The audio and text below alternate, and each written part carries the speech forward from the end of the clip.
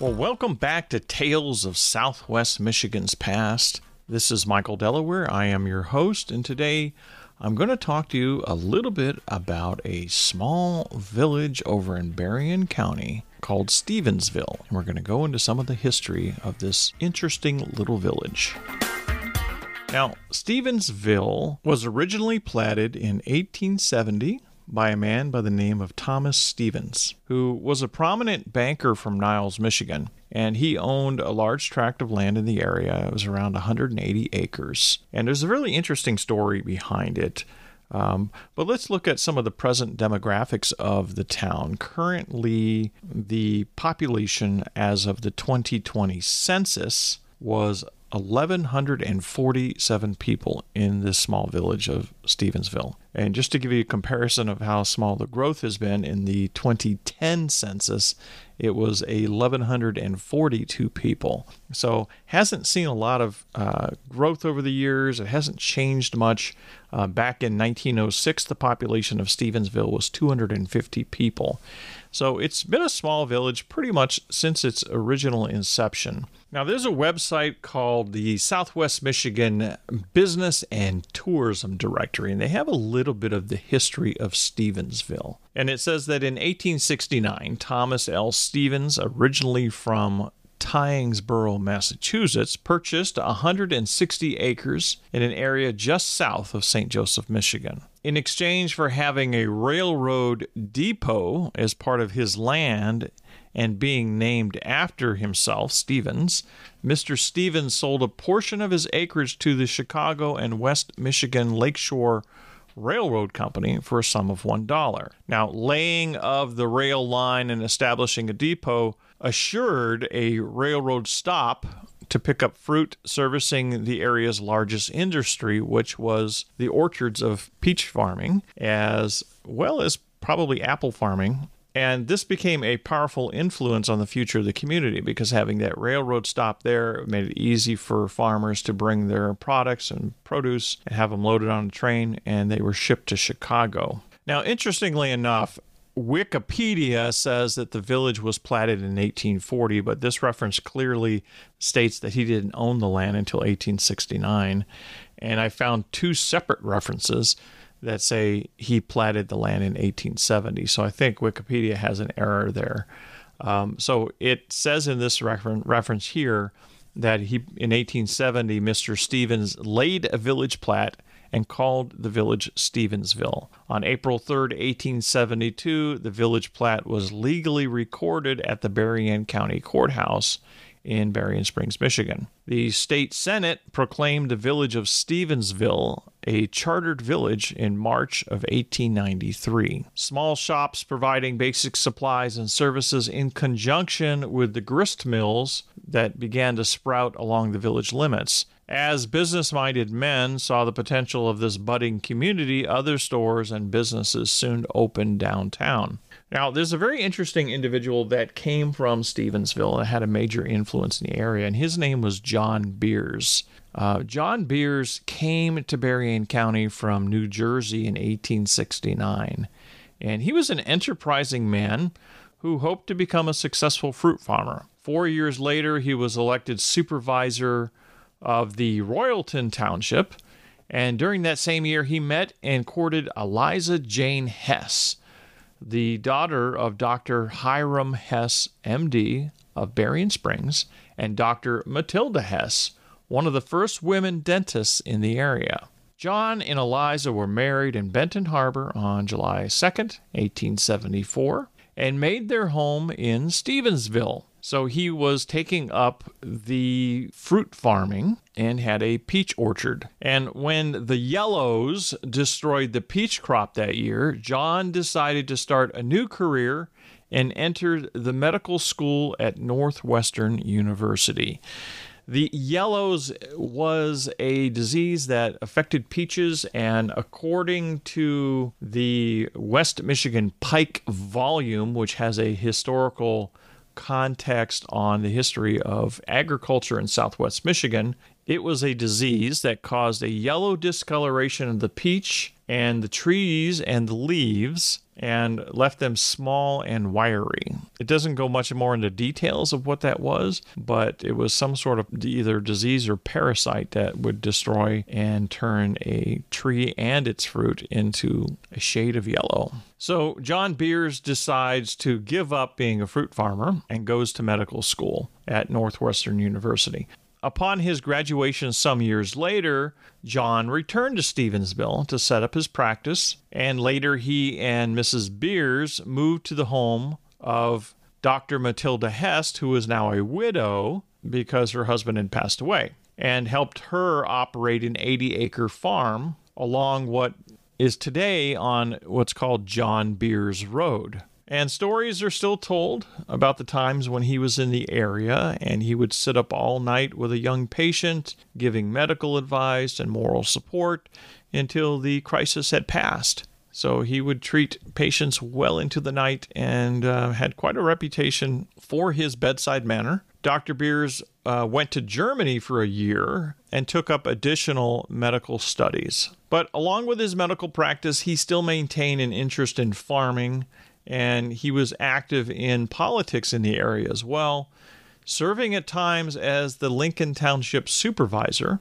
He also was a state senator, and after 1908 was a city alderman in St. Joseph. In other areas of interest, he was the first secretary of the Michigan State Grange, one of the founders of the Berrien Medical Society, and he was also one of the founding members of the St. Joseph Elks Lodge. So Dr. Beers died in 1923 of a stroke brought on by what was described as overwork during his years working in the flu epidemic that started in 1918.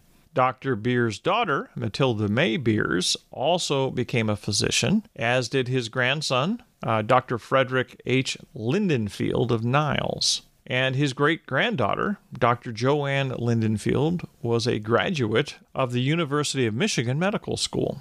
So there was quite a history of doctors in his family tree following his lead. So the village of Stevensville has a lot of its early success due to the railroad stop that was established there when Mr. Stevens plotted the land. And over the years, it has experienced what one would call tremendous growth and change compared to its early years.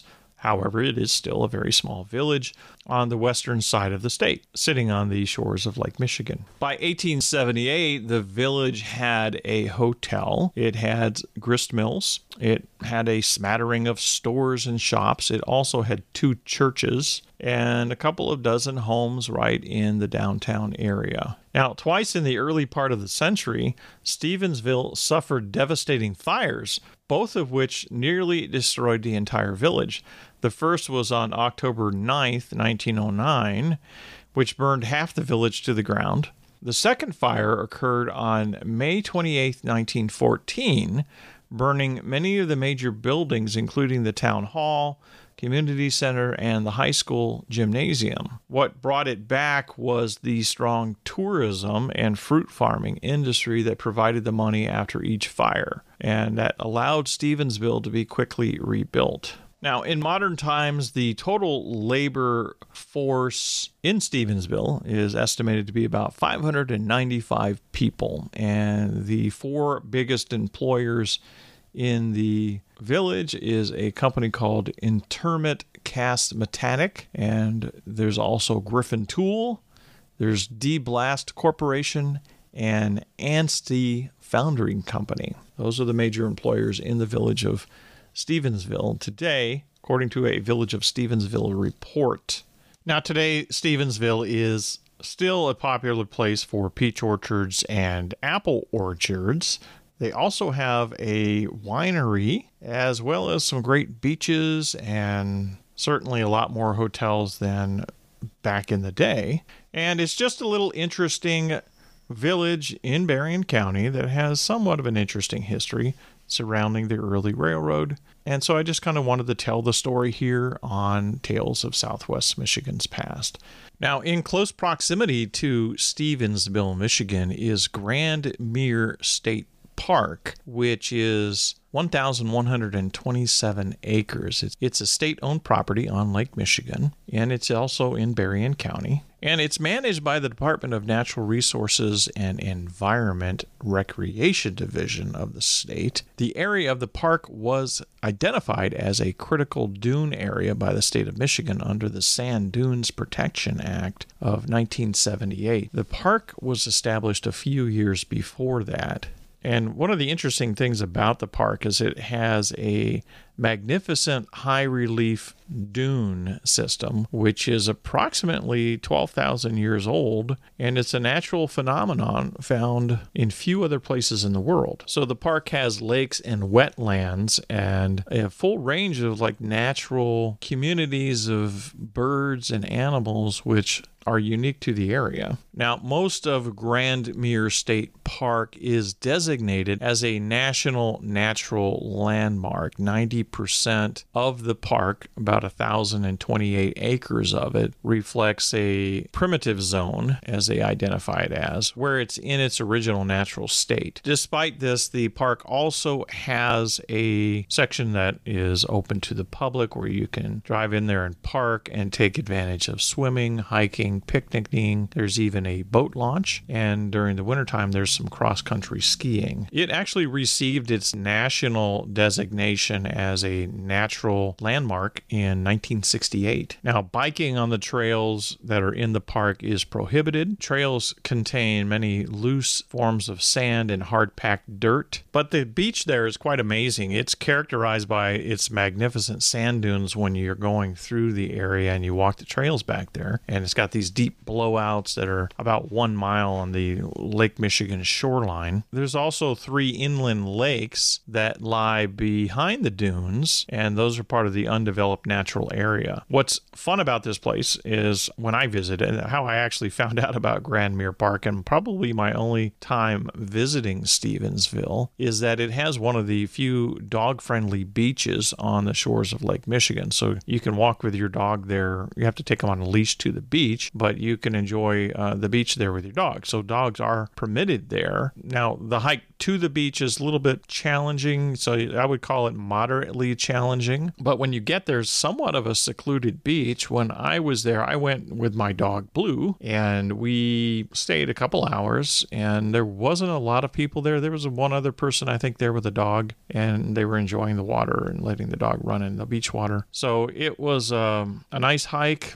I would guess you probably, from the parking area, you want to plan maybe a 30-minute walk before you get to the beach, because you're kind of walking through sand. But it's a very nice place to visit, especially in the summertime. And of course, it's an amazing natural dune, so you should take your camera because you'll see some good views from the shores of Lake Michigan. Plus also, it's just a lot of interesting dunes and the grasses and things like that. So if you're into photography, it's a really interesting place to go visit. But it's got a lot of historic natural history there, so it is a great feature that's just outside Stevensville. And of course, when you get done touring there, maybe you go inside the village of Stevensville and have a little lunch or something like that. So this is just a bit of a short one to feature this small village here, to call a little attention to the small, interesting historic village in this part of the state. If you liked today's episode, please be sure to write a review on whatever app you're listening to. And if you'd like to reach out to me, you can contact me through my website at michaeldelaware.com.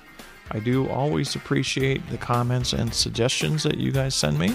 And until next time, when we take another journey into Tales of Southwest Michigan's past, thanks for listening.